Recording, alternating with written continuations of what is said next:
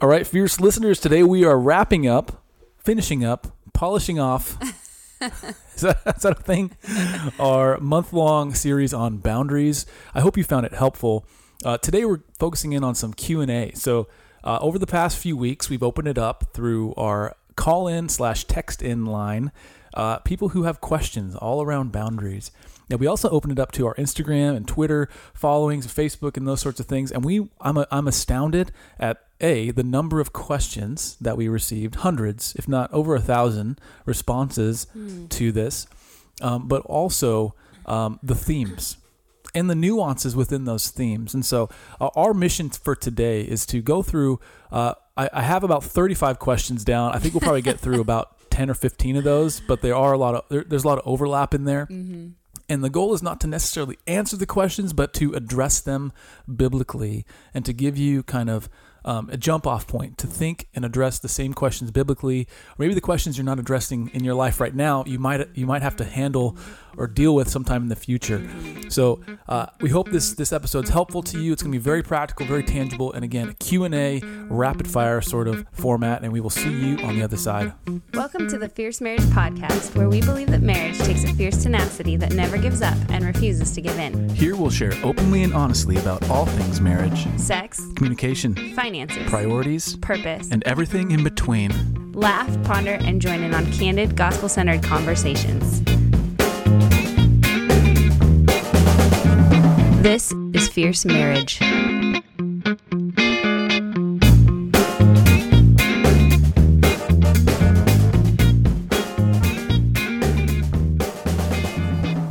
All right, Selena, quick question. What do you think is the number one boundary-related theme? Well, I knew it. I was going to start it like that.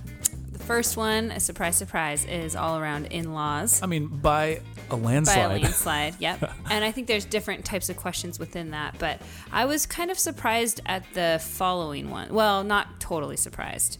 Can you name the following real quick? Yeah, the 2, 3, and 4, I think, and then we can talk about some housekeeping. But yeah, I think it's just good to hear where we're going today. Yeah, I think the number 2 theme had to do with opposite sex relationships, right? Friendships. Yep. Opposite sex friendships. So if you're a wife, and you have a coworker that is a guy, yeah.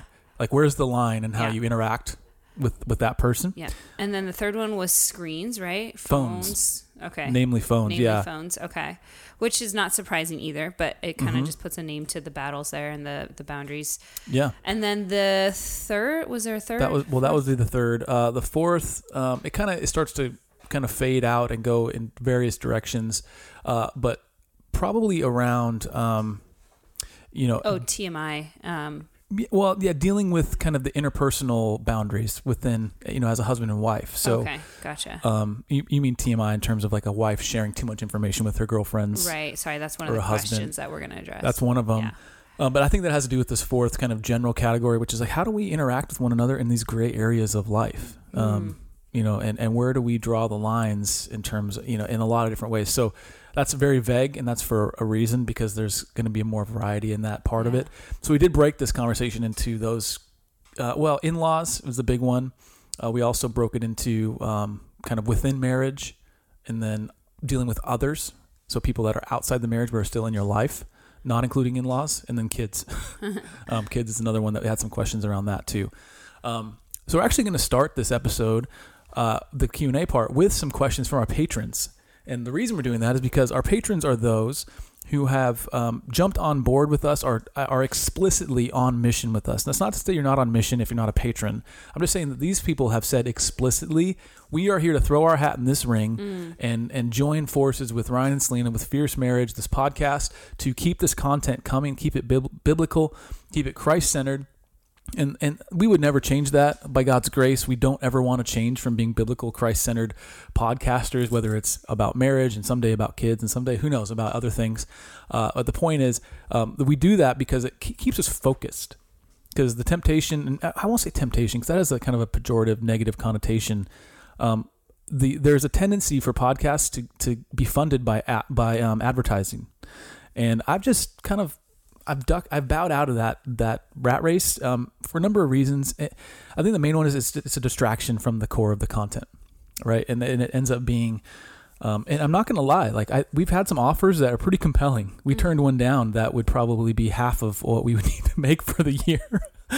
Because I just was like, we'd rather, I don't want to talk about your thing. I'd rather just talk about God and marriage. And that way people will hopefully jump on board. Gives more opportunity to lock arms with more people, I think, too. Yes. And I'd rather have an army of like-minded believers behind this as opposed to one or two, kind of well-funded advertisers. If you want, we drew a boundary there. Yeah, we drew a boundary there. So if you would want to join us on this mission of, talking about Jesus, talking about the gospel and marriage, you can join our Patreon at patreon.com/fiercemarriage. So patreon.com. We answer questions, we share some inside information, and we just kind of are pretty active there. So pray about it, get an agreement if that's something that God is leading you to do. Please, we would love to have you. Yeah. If you haven't left a rating or review, I feel rusty because you always do this part. On your podcasting platform of choice, please do so after you've listened to one or two full episodes. I would argue. Go ahead and leave a quick rating. A review is always super helpful. Do you have one you want to share this week? Yeah, I wanted to share some reviews. We had one that was, so many of you have been so it's very encouraging. Yeah. And I don't want to read any, because it does, you guys are so kind. I don't want to read it because it sounds like we're giving ourselves like pats on the head here. Right. But the point is that one of the themes, so LM Reynolds left a rating. They said, love this podcast. Their saturation in the word is invaluable, and they've provided lots of help and encouragement for my marriage. We receive practical tools to move us along the path of providing a testimony of the gospel for our marriage. We're so thankful. That to me is like music to my ears. We want you to hear Christ in this. We don't want you to hear Ryan and Selena and how awesome we are. We do want to be, we don't want to be to listen to. We want to be nice to listen to, and we want to have interaction that I think is endearing and maybe helpful, encouraging and helpful. And that's just kind of us, our relationship on display. Yeah. But more than that, we don't want you to think of how great we are. We want you to think of how great Christ is. Way more than that. We want you to think how great. Way more than that. Great God is. And it can kind of easily be, these kinds of things can become kind of a little mini cult of personality. Right. And that's just... trying to steer clear of that. I'm going to use the word repulsive. Okay. Because, I don't know, I just feel like, anyway, I don't need to make a case for that. Gospel-centered marriage. That is a new course, right? That we have released. Oh, yeah. There's a lot of new courses that we've released. You mean that thing I've spent the last 6 months of my life working on? It's fine. It's fine. People don't seem to be signing up. No, they are actually. I'm encouraged by the response. Yes. No, it's. I think it's affordable. It's valuable. It's helpful. It gives you a place to start with your marriage if you're just kind of wanting to improve some stuff, or you want to dive deeper into understanding. We've talked about way more in depth about in-laws and about setting boundaries and what that looks like.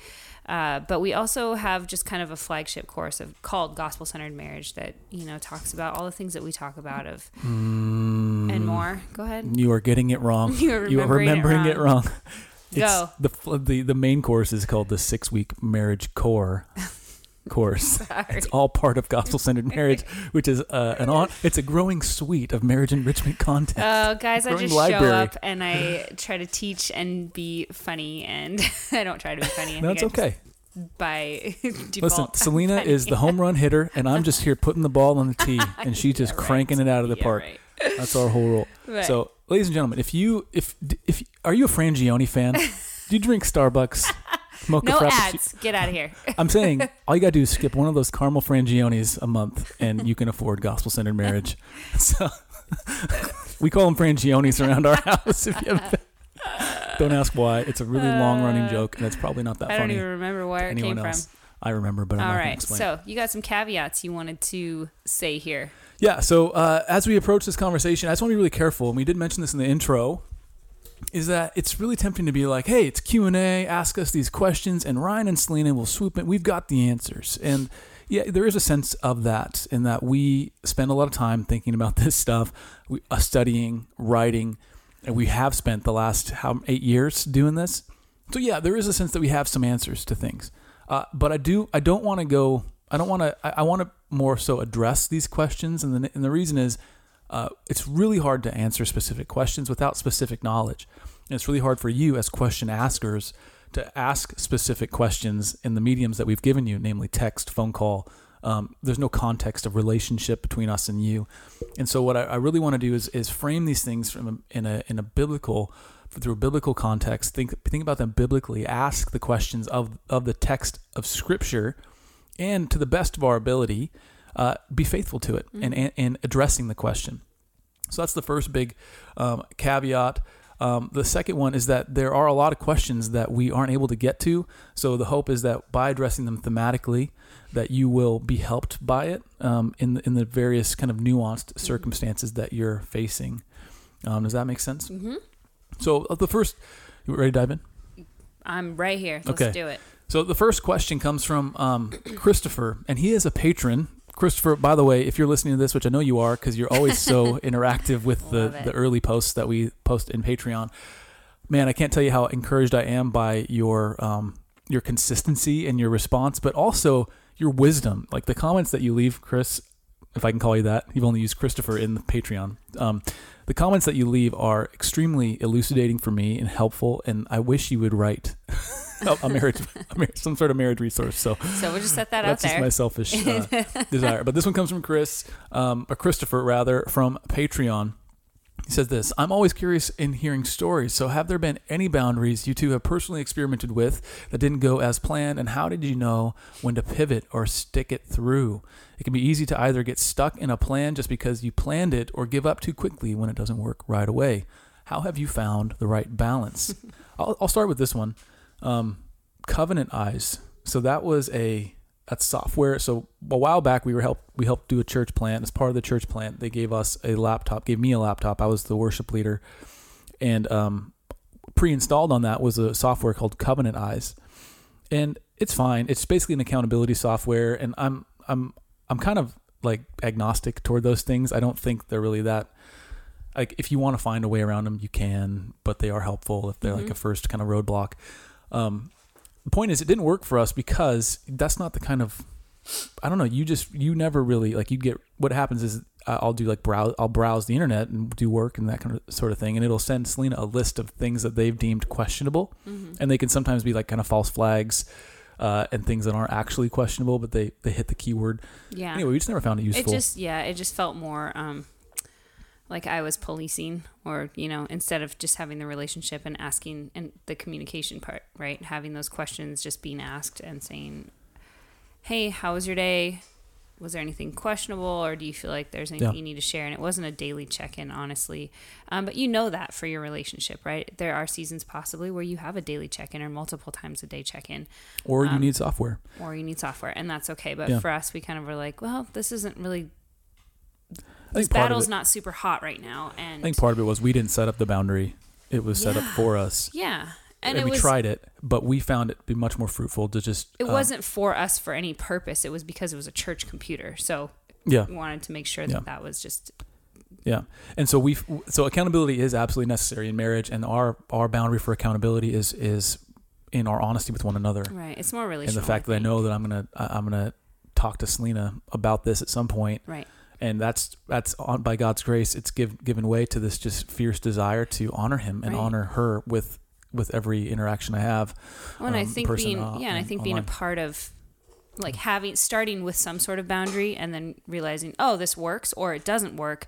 How can we maybe modify it to work better for us, right? So we were like, this software check-in thing is not great. What if we just had like a weekly check-in or a monthly check-in? However, let's talk about this and what would this look like and how frequently should we do it? So sometimes it's just, realizing things are not working, and just if it doesn't work, I like to give things a chance at the beginning. That's just kind of my MO, because usually at the beginning you're fumbling through something new. It's not going to feel great. It's always going to feel awkward and you want to just give up. But usually once you have some repetition in, enforcing such boundary, and you start to see kind of the fruit will be able to grow, but it takes time. And so I don't like to give up immediately if we're trying something new. I'm always like, let's try it for a few weeks and get it into our rhythms and see how it works. If it just keeps failing, falling flat, okay, then we can talk about it. We can't just the first time it fails say, nah, it doesn't work. You got to give stuff a chance. Okay. So, and that goes in general for boundaries, right? So another one we tried had to be around like friendships. I remember you had a really toxic boss. Yeah. And I mean, he was toxic. And we tried to create boundaries around kind of your heart in that, don't let him talk to you in this way. Cause he was pretty demeaning in how he spoke to you. And manipulative and very, I mean, it was just a whole office like culture. Yeah. And people probably know, And it didn't work. And that's what ended up happening is you just kept kind of, you had turned kind of inward in that you were trying to deal with it through like going to the gym really early in the morning or going to the barn. Well, and, yeah, like, I mean, it was not finding like outlets for your angst and your frustration. Right. And it wasn't working until you came home and you're like, Ryan, please let me quit this job because we needed the money. Well, we were like refinancing our house at a certain point, right? And so it was just like you had to show employment for like 2 more weeks, and I was like, I'm gonna die. I can't last 2 more weeks. Like it was. At some point, I went down there and confronted him. You did, yeah. It was spectacular. It's a spectacular train wreck. But I was like, you can't talk to my wife that way. Like I wasn't that confrontational. I was just basically like, listen, this won't work. No jokes, no swearing, all that kind of stuff. think if that happened today, there would be humongous lawsuits because of just everything that was that is going on in the world in terms of like race and color. And that was a solid 13 years ago. Yeah. When that was going down. Yeah. So it would not happen I'm pretty today. sure he would be fired if not. Well, anyways, moving on. Let's get into some of these questions. Yeah. So hopefully that just kind of gives you a picture of sometimes we have found ourselves in places we didn't want to be, or we've tried to instill boundaries that just didn't quite work. But the key there, I think, was just giving it some time, talking about it, being relational, being transparent, and communicating just through the whole thing to know when to pivot. Mm-hmm. Pivot! Pivot! Friends reference. All right. So, okay, and there's another question. This comes from Lindsay W. This is another patron. So, Lindsay, thank you for your partnership on Patreon. I really appreciate it. Here's the question. When married to a non-believer, what are healthy boundaries about church attendance / involvement? Okay, so this is one of those ones I really want to look at. We want to look at all of these this way, but biblically. Right. Like, what does the Bible say about church involvement? It says, let us not forsake the gathering of the saints. Right. It in a lot of other places puts a lot of emphasis on the need for Christian community, and I mean true Christian community. There's true gospel centeredness. There are a few differentiators when it comes to Christian community. Gospel centeredness being one of those. True transparency, discipleship, and forward progress as we walk in the light as He is in the light. He'll give us fellowship with one another and cleanse us from all unrighteousness. That's 1 John. That fellowship with one another has to do with walking in the light. Walking is a forward movement. Mm-hmm. A little stumbling there. Forward motion. And so that's what the Bible has to say about Christian community. And that's what I think you mean by church attendance and church involvement.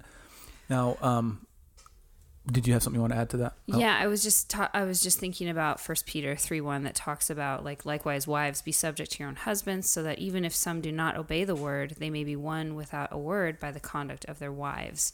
And you talk and also about Philippians 2:14, so being that example, do all things without grumbling or disputing. So being that example of Christ, having His light shine through us. Yeah.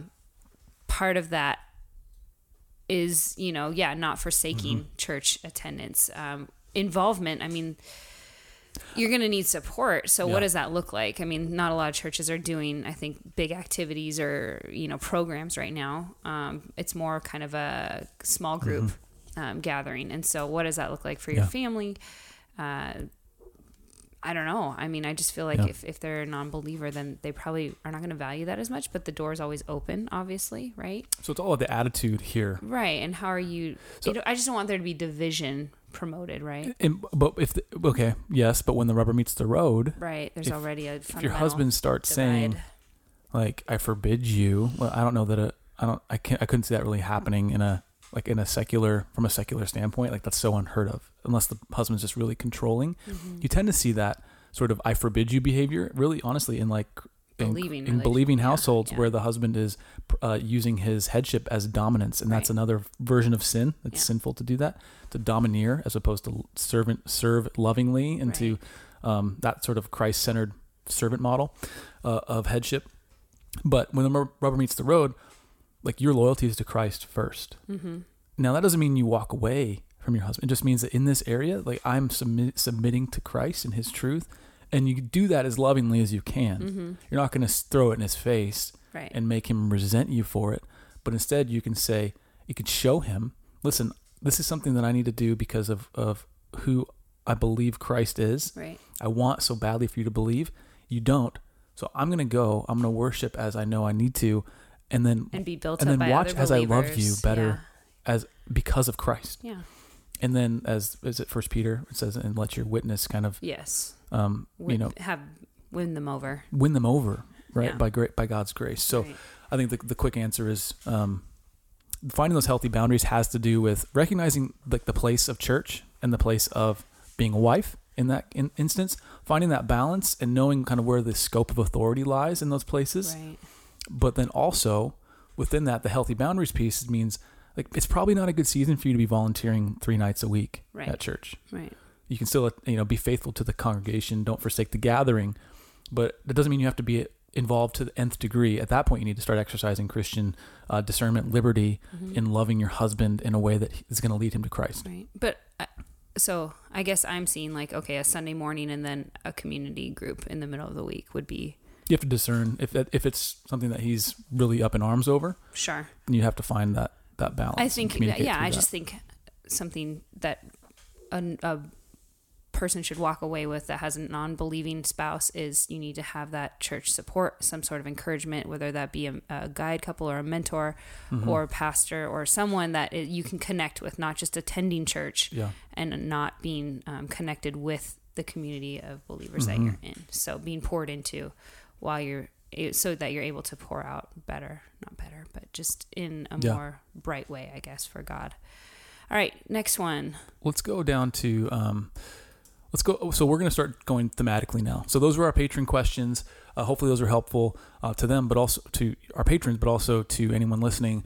Thematically, let's speak to these. So in terms of in-laws, again, this is the biggest theme. So we did do an episode last week on in-laws. Go back if you haven't, listen to that. We go into some deeper kind of theology. I'll say like theology of the household. Like what is it? How are we to? Yeah, it's not really. Yeah, I don't know. It's a doctrine of the household or something. But how are we to relate to those who are not our spouse but are still part of our family? Yeah. And so we talk about that at length. So we're kind of building on that here, but just to kind of give you a sense of how visceral this topic is for all the people who ask questions is. These are key words, all right? Disrespectful when talking about in-laws. Disrespectful. I'll put it this way: if your in-laws are being disrespectful, judgy, passive-aggressive, they're sharing TMI with their friends, degrading to your spouse, they're too nosy, they're interjecting unwanted opinions, having wrong but strong opinions, they're overbearing, they're difficult personalities, political differences they can't seem to let go or not bring up. They're controlling, they're loud, and they're everything else, and just generally smelly. Someone write that. How do you tell your parents to take a shower? No, that wasn't. I added that in there. Oh. I had to add something for posterity. So, there's a lot here. And so we have to kind of think thematically because you can start to see, especially if you listen to the last week's episode, you'll start to see how the Bible does really help us in this instance. Like what's the purpose of those relationships? What is the purpose of that? What is the role we are to play in fulfilling the purpose of those relationships? So let's just get into some of the nitty gritty questions and hopefully, hopefully we won't butcher it too much. Okay. So first one, and Selena, if you look through these and any of these jump out at you, just feel free to interject. We'll probably do 3 in this vein here because we're getting already low on time. Boundaries with in-laws who intentionally do things to hurt your significant other or children. This comes from an Instagram user, and we're not going to share their handles, I don't think.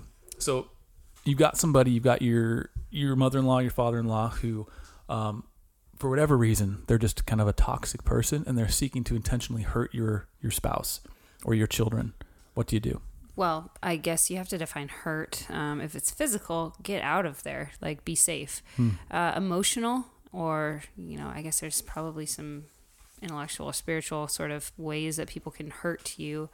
The first thing that we do talk about when we're instilling boundaries is we have to talk about them. A lot of times we don't talk about them because they are either like unclear, unsaid, and then they're unenforced, right? So how can we get clarity around this type of boundary? How can we begin to define, okay, this hurts. What is this, right? Why does this hurt? How can we discuss these things? When these things hurt, I feel this way, or this is not contributing to the unity of our marriage. This is hurting our children in this way. And then being able to kind of defend them and enforce them. So if this continues, if this kind of talk continues, or if this kind of attitude or behavior continues, then we are not going to be able to be around you until this is resolved, until you don't do these things anymore. This behavior stops. Yeah. We want to be around you. We love you. We don't love this behavior. Right. And so you're inviting them. I mean, we talked about this last week. Is you're inviting them into understanding and agreeing with you in that boundary, right? And then enforcing that boundary, right? And you give them a chance to do that. And right. if they have, the first time I think we talked about this. The first time you come back and say, "Hey, remember that boundary we talked about? Yeah, you crossed it, and here's why that's not going to happen. If it happens again, we're not going to be able to see you for a little while until you show us that you want to help us and enforce this boundary." Right. I will say this. Here's the trick. You have to be in agreement as a husband and wife on this, because right. The wife can't just go to her. If you're partially in agreement, or the wife says, "Hey, we need to get, like, your parents need to stay out of our life." Yeah. And I'm thinking, well, what about, like, and I'm not in agreement with you. It's not that bad. I mean, it's fine. Right. Just kind of and so you don't and see that's it the clarity same way. piece. Yes. Is you have to be really clear about defining what the boundary is and why the boundary is necessary, and what is the good you're protecting right with the boundary, and what is the bad you're trying to keep out, and why is it bad. Right. And so go do that hard work of discovering just that. Defining it. Yes. Yeah. You need to define it, and I think be clear what hurts. Why does it hurt? Why would you label this as something that's hurting, right? We're not interrogating you. We're trying to understand, okay, what is hurting you?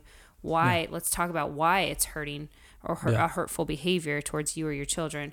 And then, is there a way we can defend this, and we can invite them into understanding why this is a hurt? And, maybe they just don't see it like that. And it's just been a rough road, because sometimes I think people act a certain way, and until they're called on it, they don't really see it as the way we see it, right? They don't see it as hurtful. Yeah. They see it as just poking fun, or like having a relationship some way. So I like this question first, because I feel like it hits a lot of those key words we touched on, like disrespectful, judgy. It doesn't, I mean, someone could be being judgy, passive aggressive, or they're, sharing too much information with their friends. They're gossiping about your spouse to their friends, and it's embarrassing to you, and it's dishonoring to your spouse.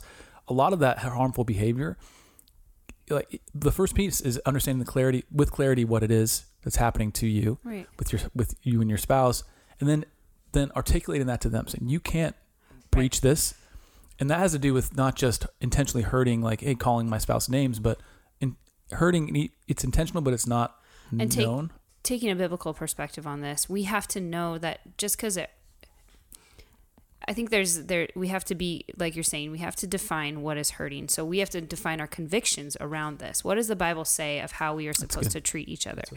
What does the Bible say on how I'm supposed to be loving and kind and patient? Okay, I'm supposed to be this way, but I'm also not supposed to just intentionally put me and my family in harm's way, right? And we're supposed to steward and look out for, defend, and protect our family. So... Yeah, and that's, I mean, another piece of scripture to that in terms of defining the convictions is, like, maybe they speak ill of you because of your convictions as Christians. They could be unbelievers for sure. And that's where you say, all right, well, that's just a burden that we have to bear with Christ, that because they hated him, they're going to hate us too. Right. And that's not something that I can ever really fix in them. And does that mean we now start shunning them because they're just mean to us? And we went over this last week, but no, that doesn't mean that. It means that there's a sense of protecting your marriage from harm. And we're not just saying protect your marriage from discomfort. There's a difference. The toxicity will get in there and start to kill you. That's harm. But, like, people that just aren't nice, and you just don't want to deal with that could take some, there's maturing that needs to happen in that relationship, and you can maybe be a part of that process. Okay, so here's one that came up, and this is from Taylor. That's just, I'm not going to share the whole handle, but Taylor on Instagram, in-laws are constantly telling you that you don't that you shouldn't get pregnant yet. And we've been married for 2 years. What should we do? As I was reading these questions, well, that's a hard thing. My knee-jerk reaction was that's none of their business. I know. I think that's a knee-jerk reaction. But as I read this more and more, maybe their parents know them and we don't know the whole situation, right? Maybe there's something there that parents are trying to protect or instill like wisdom. I don't know. It's a hard one to answer. I mean, yes, the knee-jerk reaction is like, how dare you tell me when I should get pregnant or not? If I'm married, right? And I just, what are the parents' belief system, right? Do they subscribe to the same truth, our truth, the truth, not what truth, but do they value God and His Word? And if not, then, I'd probably be pretty leery of what is their agenda? Why are they saying these things? I struggle with that because I don't see in Scripture any sort of that language. I see in Scripture that children are a blessing, right, from the Lord. And I see in Scripture a call to stewardship, a call to mindful household management, right, and loving our children well. I don't see a call I agree with you. in Scripture to like hold off on having kids until your in-laws say it. So, and I know that would never be that like overt, but you know what I'm saying? Right. And so that's where I struggle. Like if we're going to look at this biblically, like biblically speaking, it's outside of the scope of your in-laws to really. Right. So you're not dishonoring them by not taking what they say. Right. And they're not God. Like they're not ones that are going to tell you like, you can't have a kid in this time because I'm sovereign. Like, I don't think it's healthy for you or the child. They might have wisdom in that. I'm not saying that there's not. I'm saying wisdom, and maybe is there some sort of like mental health issue that needs to be dealt with? Is there not dealt with, but worked through? Again, children are a blessing. God is sovereign. So again, we have to, I think, just trust God in that situation. And I don't necessarily think that in-laws should have that big of a say. Again, the dynamics and the relationship is so, I don't know anything about that. Yeah. So speaking generally to it, that's very true. We don't know, Taylor. We don't know your specific situation. Of course, we're just you're asking the question. We don't have any of the perspective around it. I just want to be really cautious around the commoditization of childbearing and child rearing. Right. The children are not a commodity. They're not something we add to our lives when our life is good and ready. Children are a blessing from the Lord. They are a gift from God. Right. I honestly, like, one of my regrets in life is not having kids sooner. Yeah. And I think God's gracious. I know God's gracious in that He's used our own kind of attitudes. We waited 10 years to have our first child. We have pretty strong convictions around contraception, and so we used methods that are non-chemical in contraception because we don't want to accidentally conceive and then abort, an embryo. And so there's a lot of conviction there. And so, but the point I want to say is, we can claim too much agency over this, but there's the far side of the spectrum. This was one of the questions: is like, should we in any way try to regulate how many kids we have, or should we just trust that God's going to give us all the kids we need? And we interviewed a while back Adam and Chelsea Griffin on here, and that was one of the questions we talked through with them. And I love that he's a pastor in the Dallas area. And I love how he approached it. And the first question was, you kind of have to ask yourself why. Like, why are we asking this question of should we allow, kids? Like, should we control the release of kids into our lives? If that makes sense. And it comes down to like, are you trying to? Is God sovereign or is He not? And He can be sovereign in your decision to hold off. He can be. Mm-hmm. He can be, and there's a different call to fruitfulness in the Old Testament with childbearing than there is in New Testament. There's a different purpose there. Well, I'm opening a lot of cans of worms today. I was going to say, there's a lot of theology. Yeah. We can't just, I think, ask questions and expect easy answers because these are big questions with a lot of sub-questions, with a lot of sub-questions, I think. So, generally speaking, God is sovereign. Children are a blessing. If there are parents in your life that are exercising some of this authority, I I would say pray and ask, seek wisdom and ask, is there a way we can honor them in this conversation? Is there a way we can honor them in setting a boundary? Are they looking out for something? Are they seeing something that we are not seeing? And be humble in that approach, because it's so easy for us to kind of want to rail against that authority. Our pride can just kind of, at least mine would probably like rise up and just defend it to the ground. But let's not be blind. Let's not just act irrationally because we feel like it. Like, let's explore this reason for them constantly telling us this. Why? I'm honestly really surprised by your take on this, and that's good. It's helpful. I think it's adding more nuance to the conversation. So in general, I believe I agree with you.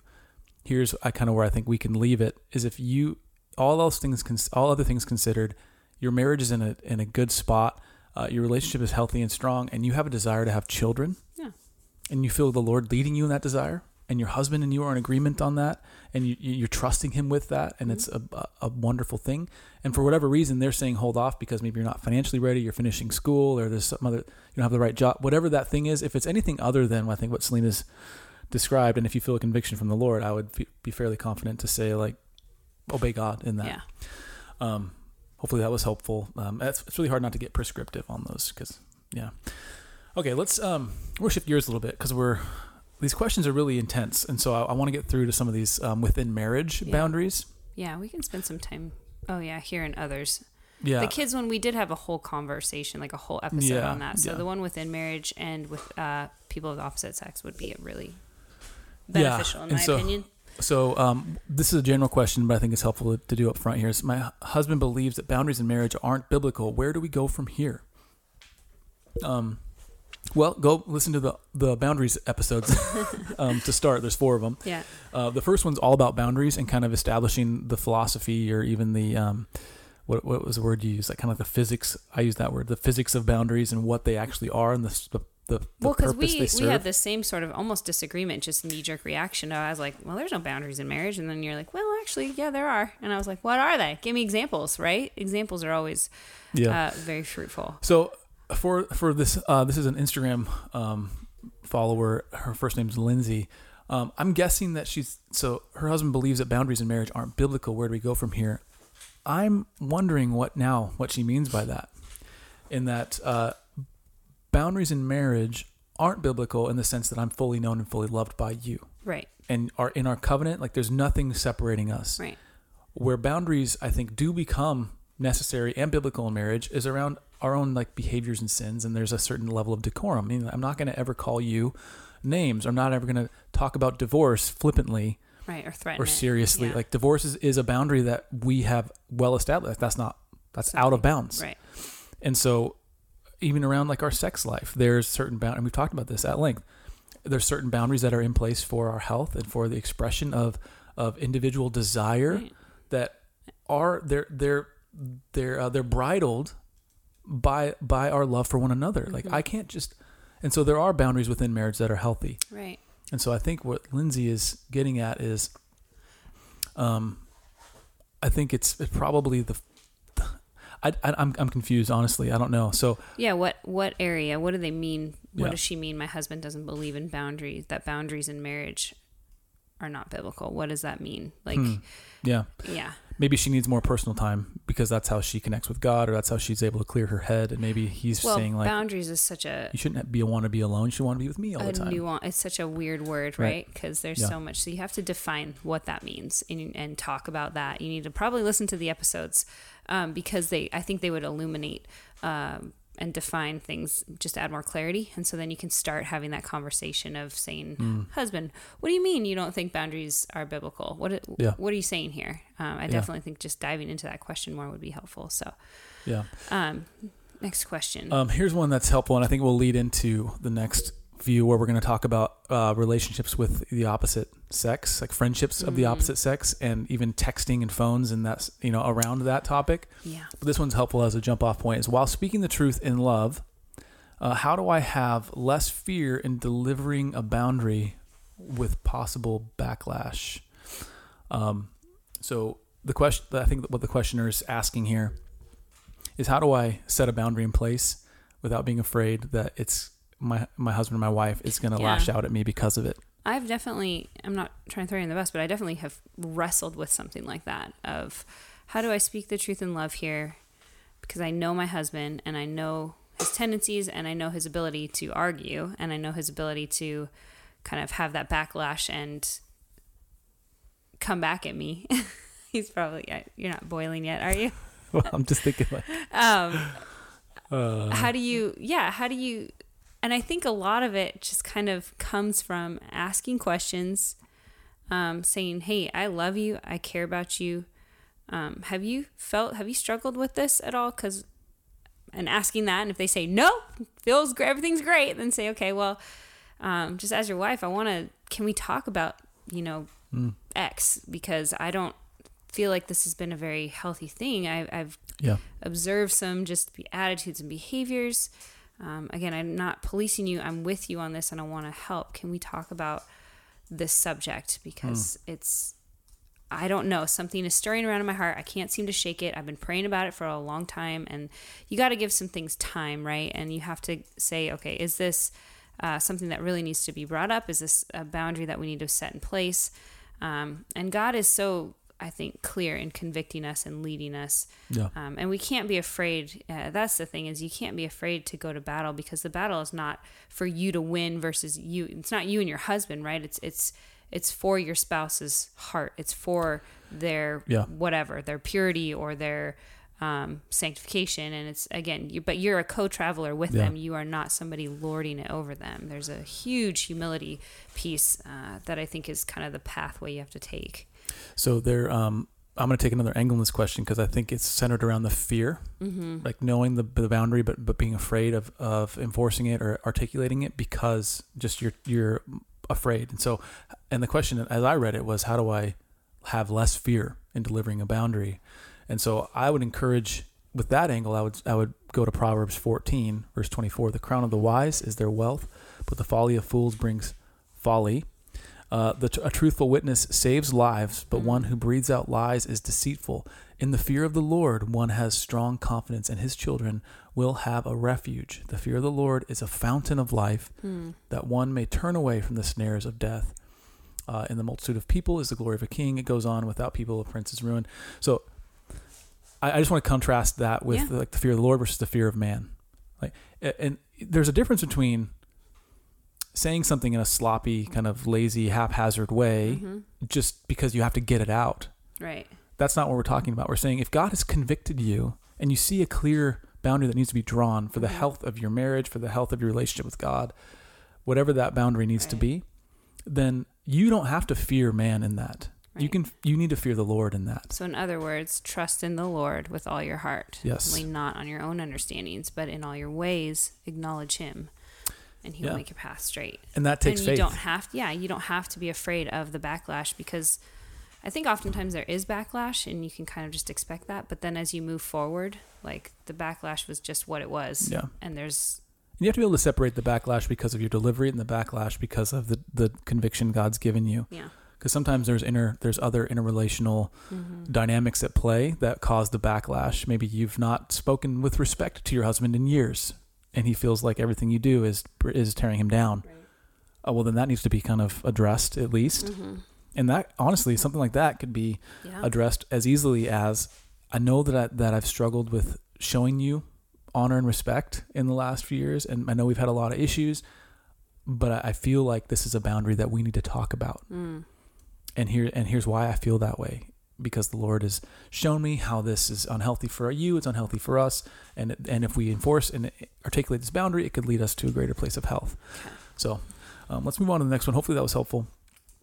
Getting into screens and tech. Oh, yes. We need to talk about that, and we need to talk about people of the opposite sex. This might be... This might be a longer episode here. It's okay. So is it okay to ask your husband who he's texting, even late at night? He always gets upset at me. I would say any spouse, not just husbands. I think wives can easily fall into this as well. So is it okay to ask your spouse who they're texting, even late at night? Absolutely. Yeah. Well, okay. Yes. I will say this. I think there should be no reason for your husband or your wife to not tell them who they're texting at night. Okay, that's the big blanket thing. there's a few reasons you might be asking this question. Right. You might be asking the question because you don't trust him. Right. And maybe he has a track record of kind of going off the rails in this area. Or you have an attitude of policing, which could get... Yeah, you don't trust... Yeah, and so the trust could be either... That's why he's getting upset, because he's just like, I'm just texting my coworker or something, right? And like... And he's just so tired of you asking him and nagging him. I'm not saying you are, listener, but I'm saying that could be the reason why you're asking, because there's that tendency to police and to not give him your trust, even when he, deserves it in a way. Or he's broken it and he doesn't deserve it, and now you're asking because you genuinely don't trust him. So that's those are some of the reasons. Another reason is why are you could be asking because he's disengaged, and you want to know, like, why are you disengaged? What's so pressing right now? And that's kind of what ends up being our argument at night, is you'll be pecking away on the phone. How dare you? You are the one always texting all your guy friends, and You're the one who is so important right now that you cannot talk to me. Can't triple stamp a double stamp. Don't.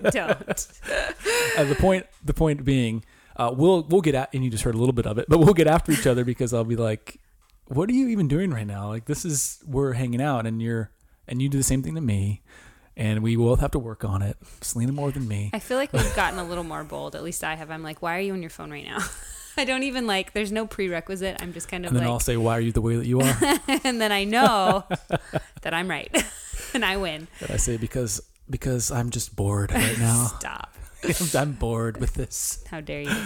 Never. So boundaries with screens. Did we do, this is so bad. Did we do an episode on it, or was it pulled into the intimacy piece? Because I think we did boundaries and intimacy. Yeah, no, I think we're going to do a full tech series at some point around this, because it's such a big topic, and how to navigate this area of technology. Yeah. Well, and there's a way you can take on the offense and not just enforce boundaries and feel like you're on the defense. There's a whole,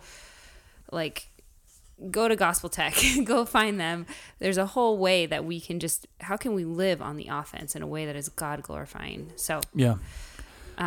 Okay, so here's one that's around social media. Yeah. How do you set boundaries? Okay, excuse me. So how do married couples set boundaries with the people they follow on social media, and how they can set healthy boundaries around social media / phone usage?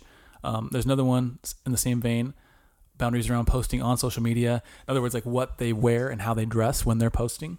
I'm just going to say, if you're on Instagram and you're posting, if you, Selena, if I saw you posting things that were I'll use the word sexy, if you were purposefully being sexy, and women, when you're doing this, am I wrong in that? Sure.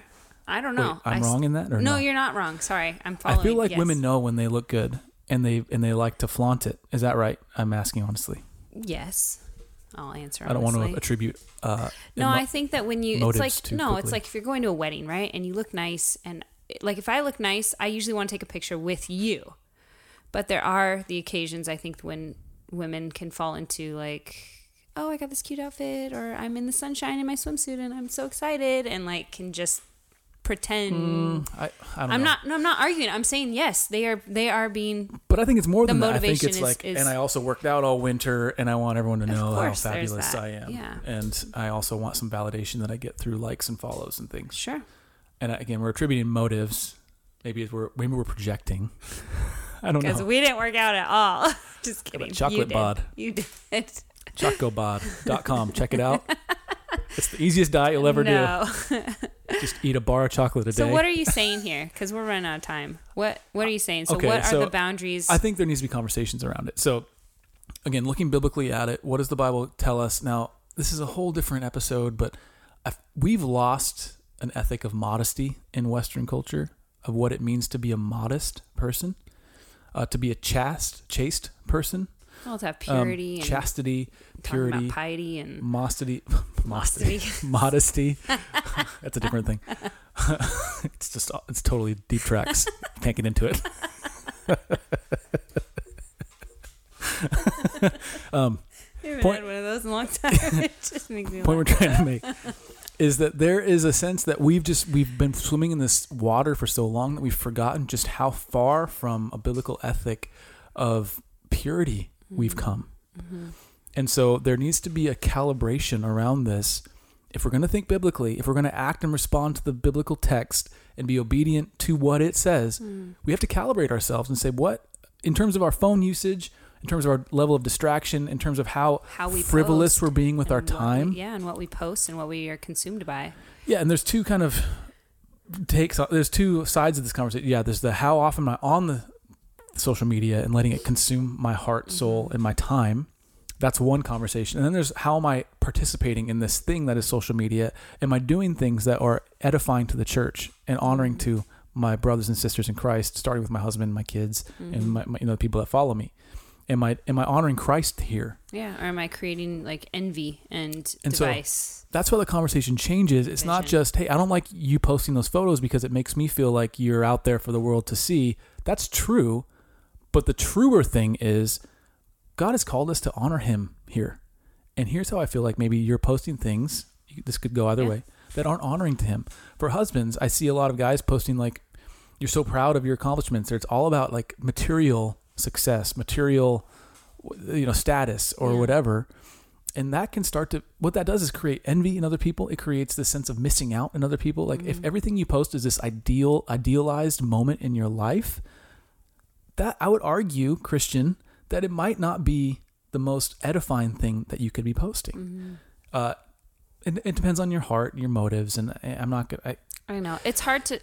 I mean, just posting in general, I think I post very little. It's very questionable. Even me, yeah. I mean, all my posts are about our kids, basically. I'm in some of them, but I'm typically always taking the picture because I just see moments and I just want to share. But it's like, well, do I have to? Do I need to? Probably not. Like I have so many photos that we just don't share. But I think there has to be boundaries around that. For again, what is the offense here? What is the where's the clarity? How can we communicate it and defend it? Our relationship is between us.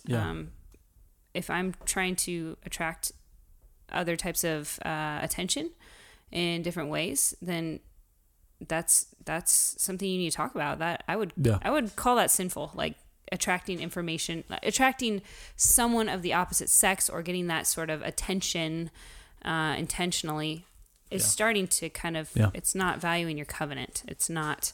Well, and I think it does turns the corner on siphoning off some of God's glory for yourself at some point. Sure.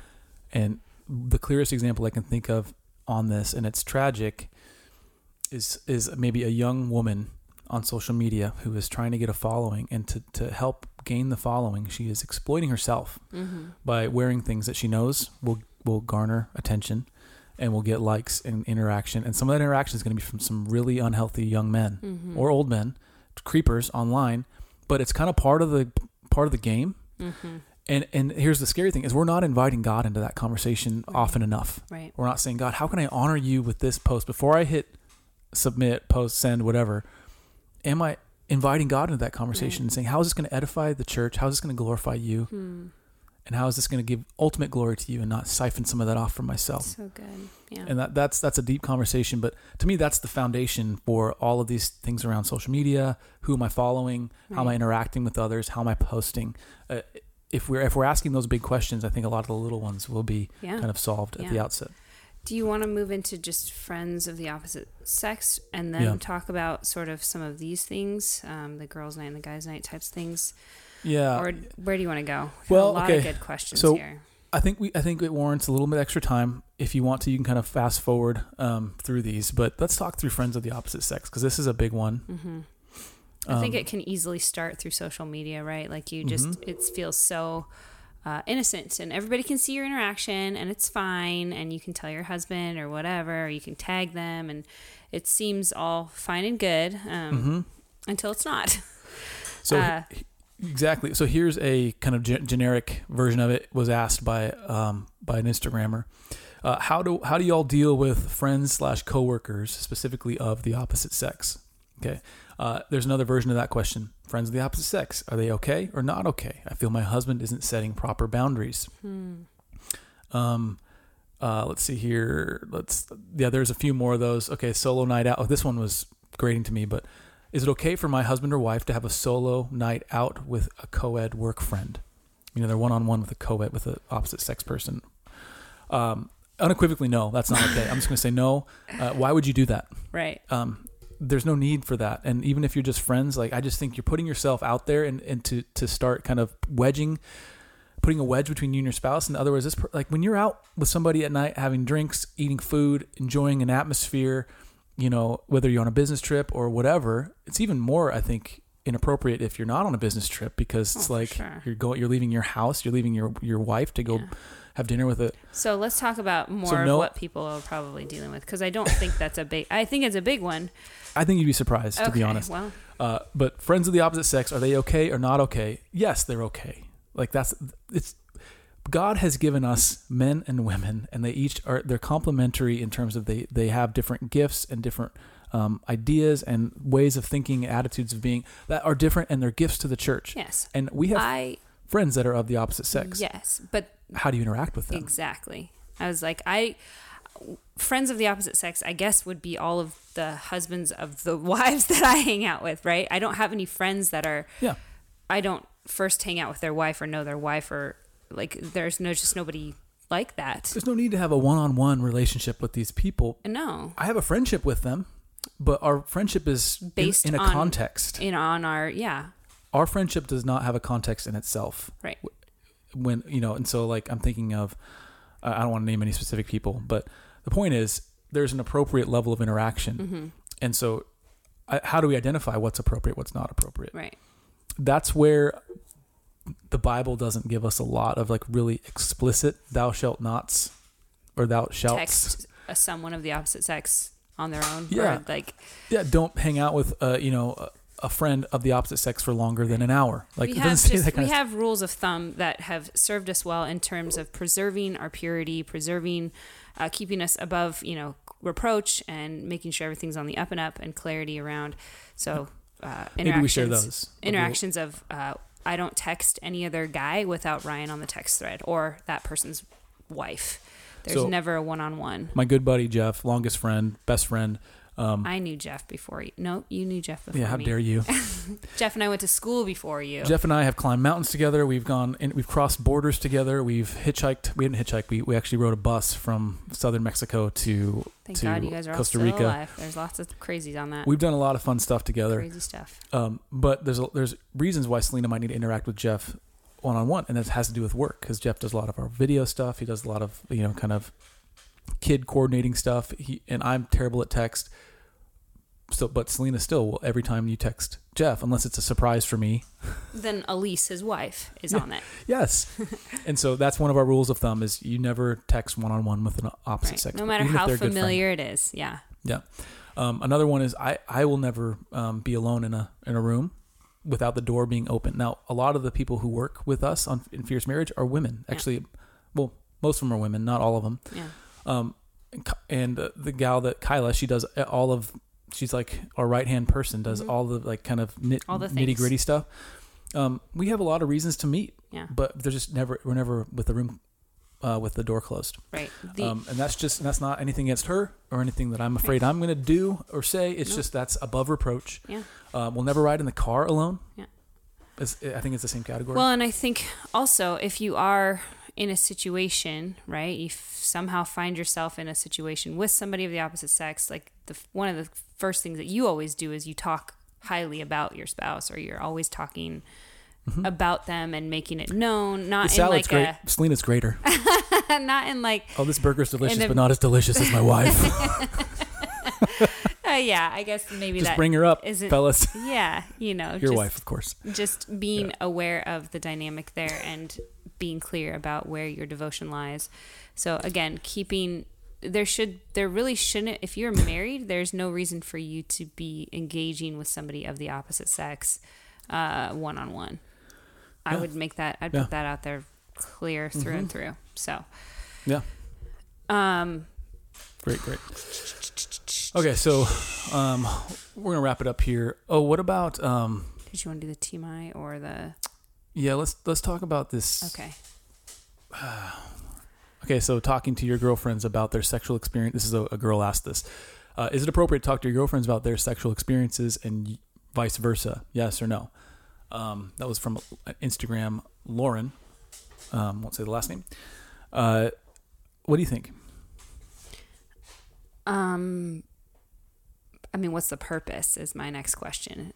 If we're talking about it just to kind of talk about it, I don't think it's appropriate. But if I'm a young wife and I'm struggling with something sexually and I don't know if it's, wrong or right, or I just don't feel right about it, can I go to my Christian girlfriends and say, that are married, and say, hey, have you guys ever experienced this? I'm obviously this is very like personal, but how can finding some wisdom there? Again, what is the purpose? What is the desire? What is the objective here? To just talk about, how to best experience sex and all that. I don't think that's the place for it. You had two really important qualifiers in there that I don't want to gloss over. The question was phrased, can you talk to your girlfriends about their sexual experience? And you said, if I go to my Christian girlfriends who are married. Okay. So there's a context there. Right. If you're just shooting the breeze about sex in general, and you happen to talk about, and they, if they don't have the same worldview as you, they don't have any of the same values of you, and they're not married, they're not in that context of a covenantal sexual experience, and they're telling you about some other sexual experiences they've had that are not in that context. How's that? I don't see how that's going to be really helpful. Unless once you get past the really like basic mechanics of things, which to me they're highly interesting, I think, for a podcast like this to talk about the mechanics of like, hey, what do you do in bed and stuff like that stuff. I just think it's very surfacey. Yeah. Because honestly, like that's between a husband and a wife, and you guys should be having those steamy conversations. Like, what can we do that's fun or different? Or here's what, my desire, here's what your desire is, and how can we meet those desires and have fun doing it and honor God in the process? To me, that's good stuff. But so this conversation, I don't see how it's really fruitful unless you have those shared contexts, Christian, married. And then I think you can actually put on some filters and say, like, this is a very private thing. Our sexual experience is private. It's just for me and you. Mm-hmm. I'm talking to Selena now. It's just for me and you. Yeah. So if I'm talking to a friend, like say we're having a hard time, we're not connecting. Yeah. I can go to that friend and speak generally to it without getting into the you can identify the problem without diving into all the specifics of everything, I think. And I'm thinking very, very specific things, like anything that, like you would never want, here's a general rule of thumb I just came up with. It's like you'd never want to describe something in a way that would anyway conjure a visual image of your spouse. Right. How is that going to be helpful? Right. Not going to be helpful. And I hesitate to even give an example here because I feel like that's just so easily goes down that road. Yeah, I think people can gather for themselves. Okay. Let's talk through these really quickly. Separate bedrooms. Is that okay to have separate bedrooms as a boundary? It's so funny because I think back in the 50s you would see those kinds of beds, right? Like, I don't know. Beds. I don't know about bedrooms. But, yeah. I thought I saw separate beds and separate bedrooms. Okay, so thinking biblically about this, we don't see a lot of language in the Bible about bedrooms in terms of marriage. We do see things about the marriage bed, but that's usually about keeping it pure, keeping it undefiled before God. I forget that. Was that in Hosea? I forget where that was. We do see Paul talking about how we give one another and we don't belong to ourselves. Talking about sex, we see Song of Solomon, which is a beautiful exchange between a husband and a wife. We don't see a lot about bedrooms. So we have to be careful not to take upon ourselves these arbitrary boundaries. Here's the deal. You have some spouses. So you wouldn't want to give someone a moral imperative that's not there in Scripture. When you do that, you start becoming a legalist. You start becoming somebody who's more an advocate of cultural norms than you are biblical norms. And so you have to be really careful there. I think in general, it's a good idea to be together in bed because that's a beautiful thing and it's good, but there are instances where you're not able to. So one clear example is you have a husband or a wife with severe sleep apnea and the other person can't sleep at all. And that's just for health reasons, you would make that decision. Now, hopefully you're finding a way toward getting rid of the sleep apnea, and other decisions and through getting help from doctors and things. Yeah, have intimacy. Yeah, and hopefully, your intimacy's not suffering for it, or the husband's not in the bedroom by himself now with his phone and a laptop, and he's succumbing to all sorts of temptation now because there's no accountability there. So there's all kinds of other things to think through. Another instance is if you've got a young child or young children that need to be slept, like snuggled with, or they're afraid or whatever, and there's a season in your marriage where you need to either be in the bedroom or have them in the bedroom with you. And so that sometimes when we have sick kids, I'm usually depending, one of us is with them. We try to quarantine to try to avoid, anybody else getting sick. So that usually means they go down to another room or they go somewhere else with one other parent, and we just kind of stick with them, make sure they're not alone and all of that. But yeah, there's seasons with little kids, and it's not forever. I think the big thing to protect is just your intimacy, making your integrity. Your integrity, yeah. I don't know if there's more to say to that. The big key here is not heaping on yourself an arbitrary burden that is not given by Scripture. So if for that season you have to be in a separate bed, don't think that you're somehow a terrible person. Or setting a precedence even. I mean, understanding this is a season. And if it's a problem, then talk about it. Talk about it and say, let's figure this out so we can get back together in the same bed. Right. In the same vein, here's another question. How do we set up bank accounts? One account or separate? Again, not a whole lot of biblical clarity, although I will say from the themes in the Bible and in the spirit of marriage, of the one flesh union, if we are called to be one flesh, like our very being is sewn and knit together, how could we not do everything else together? Now, this is funny because we just talked about how you can sleep in different beds. Hopefully you can see the nuance there. Right. But there's why? My first question is, why do you want separate accounts? Yeah. And if you want separate accounts, I can't think of a good reason why you'd want separate accounts. Right. Like you have your groceries, I have mine. I pay my half of the mortgage, you pay your half of the mortgage. Mm-hmm. Like, where's the spirit of unity in that? Mm-hmm. Like, you got the kids' soccer shoes, so I'll get their basketball shoes. Mm-hmm. Right? Mm-hmm. Like, you paid for that last vacation, so I'll pay for this vacation out of mine. Yeah. It just sets up a whole pressure on, performance and work and there's no accountability. There's no accountability, and it's just, I don't have to answer to you for what I spend. Well, you okay. You kind of do. There is that sense of so. I just can't think of a good reason for the separate bank accounts thing, but I can't say biblically speaking you have to do it. I think the spirit of wisdom and unity would compel you to join your bank accounts as quickly as possible. Right. All right, quickly, there's 3 on kids. We'll do. Do you want to talk about kids, or do you want to talk about this whole girls' night out and guys' night out? Okay, we'll finish on that one. That was an interesting one to me. So, biblical view or thoughts. This is from an Instagrammer on girls' nights and guys' nights. What do they mean by girl night, guy night? That's what I'm saying. I mean, because I think we all have our different ideas and definitions. For some, it might be going out to the bar, getting drunk, having fun, just letting all things go and doing whatever, right? But for others, it could be getting together, eating food, reading the Bible, talking about Scripture. There's a big spectrum here, right, on girls' night and guys' night. So some guys I know, namely a good friend Nathan, his guy night idea is board games. It's bore me to tears.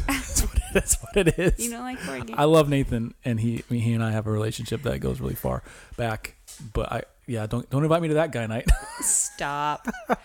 Our kids Nathan, if you listen to this, I'm sorry, buddy. I do love you. Games are so interactive and fun. They can be with the right people, not you. Anyways.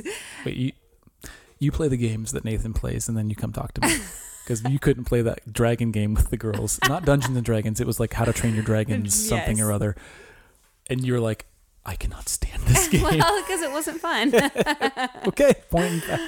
Games, there are fun games to play. Anyways, I think what we have to question here is we have to find the context. We have to find the purpose behind these guys' nights and girl nights. What are they for? What are they trying to achieve? Is it just to burn some steam? Is it to actually grow and connect with each other as a woman of God or as a man of God? Is it a time of sharpening? And what is it, for us, once we had kids, it was I just can't take time away from my family for an arbitrary girls' night out, right? There has to be a greater purpose of God is filling our hearts. We're praying together. We are talking about Scripture. We are, talking about eternal things, and we are having fun. We're probably eating food and maybe having a glass of wine and being women and adults, and that's okay. Yeah.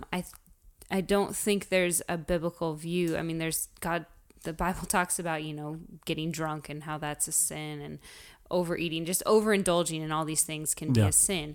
But I think for the health of my own heart and my own ability to know God, I think that, having a girls' night once a quarter that I think we try to have as in my community of ladies, to read our Bible, to talk about the struggles, and to pray with each other, and to point each other back to Jesus.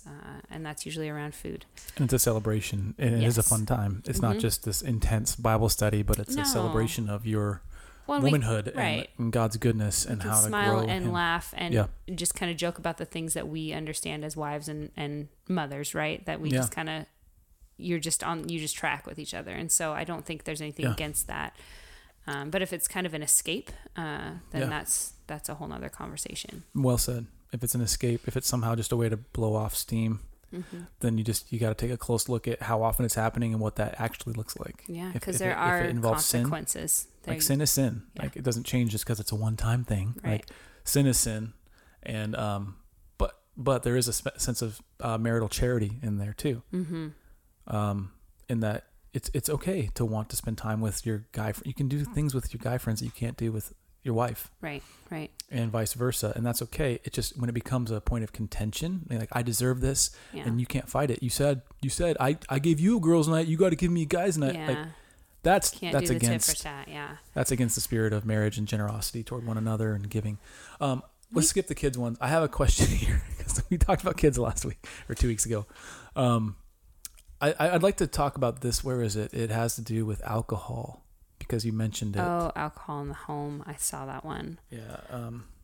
There it is. So family boundaries with alcohol, not having it in the house, etc. Again, thinking biblically about this. Jesus' first miracle. I'm just kidding. Yeah. A lot of people for a long time had a lot of people convinced that it was just a sin just across the board to drink alcohol. Now, we don't see that in Scripture. It's just not there. And so if you're saying we don't want alcohol in the house because it's a sin in and of itself, I would just challenge that and say that's not actually a sin. Now, where the Bible does call it a sin is when we overindulge, when there's drunkenness, when there's a loss of sobriety there. Right. That becomes a sin. And so that gets in the next part, where if you want it out of the house because of a propensity toward drunkenness or toward a struggle, toward a stumbling, it's a stumbling block for you, or a stumbling block for somebody in your family, an in-law, somebody who's comes by often enough to take into careful consideration, then yes, then you need to wrestle through that with your spouse and make a decision that's God honoring and edifying to each other. It's a way you can love your spouse and love whoever might have that struggle. So yeah, I think that's good. Alcohol, I mean, you can put anything there for the boundary of how do we, if this is a struggle, cheese puffs, Ryan just can't. Keep them out of the house. Just can't. It's a stumbling block for me. You know this. How many times have you come downstairs and I'm just passed out on the couch? Stop. Covered in cheese puffs. Oh, man. Anyway, sorry for that. Hopefully this was helpful. We answered quite a few questions. I'd say probably around 12. Doesn't matter, I guess. I just like to put a number in there. Did you want to do that last one, or are you good? Well, I was just thinking about that one that we talked about with husbands and wives. We had a question from someone saying that her husband, right, didn't believe in boundaries in marriage. So it kind of begets this question about privacy, right? Do we have privacy in marriage?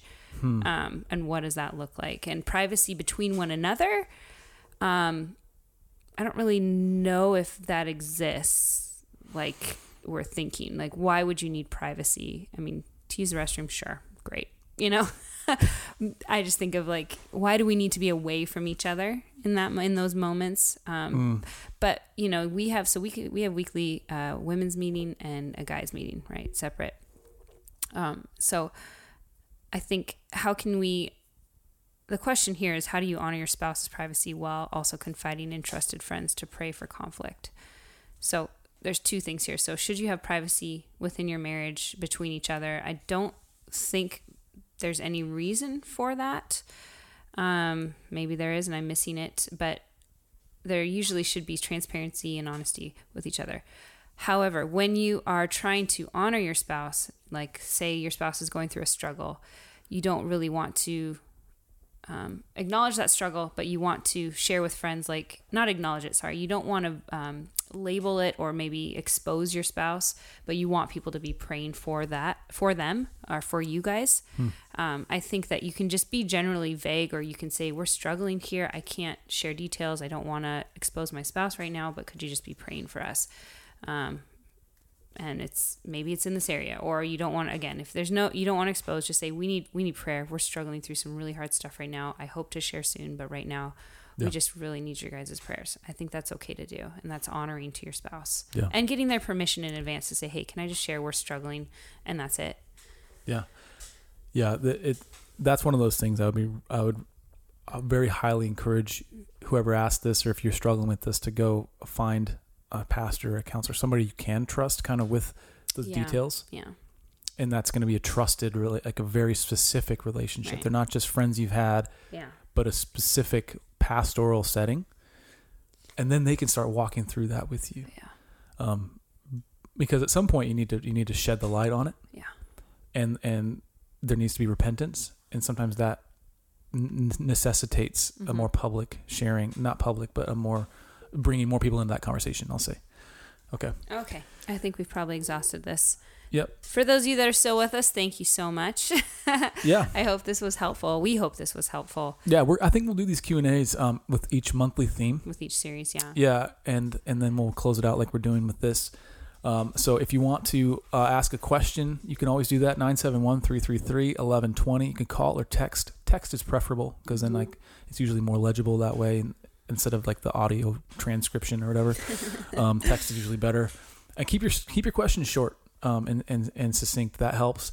And if you want to join us on Patreon, we would love that. We'd be honored. Go to patreon.com/fiercemarriage, and you can learn about the different tiers and ways to join there. Let me pray for us. Father, thank you for your word. I thank you that we can understand it, that Holy Spirit, you've illumined it in our hearts. You've allowed us to not just read the words, but to know what you mean, and then to then apply those words to our lives. And Lord, help us, Selena and Ryan here, and as we, in a sense, teach through this weird podcast medium, I pray that you would help us apply your word faithfully and understand it truthfully. I pray for the husbands and wives who are struggling, that you would give them hope and peace and every bit of joy that is theirs as an inheritance in Christ. Lord, we need you, we love you, and are thankful for you. We worship you. In Jesus' name, amen. Amen. All right, this episode of the Fierce Marriage Podcast is in the can. We'll see you in it's a Thursday episode, so we'll see you in like 5 days. Until next time. Stay fierce.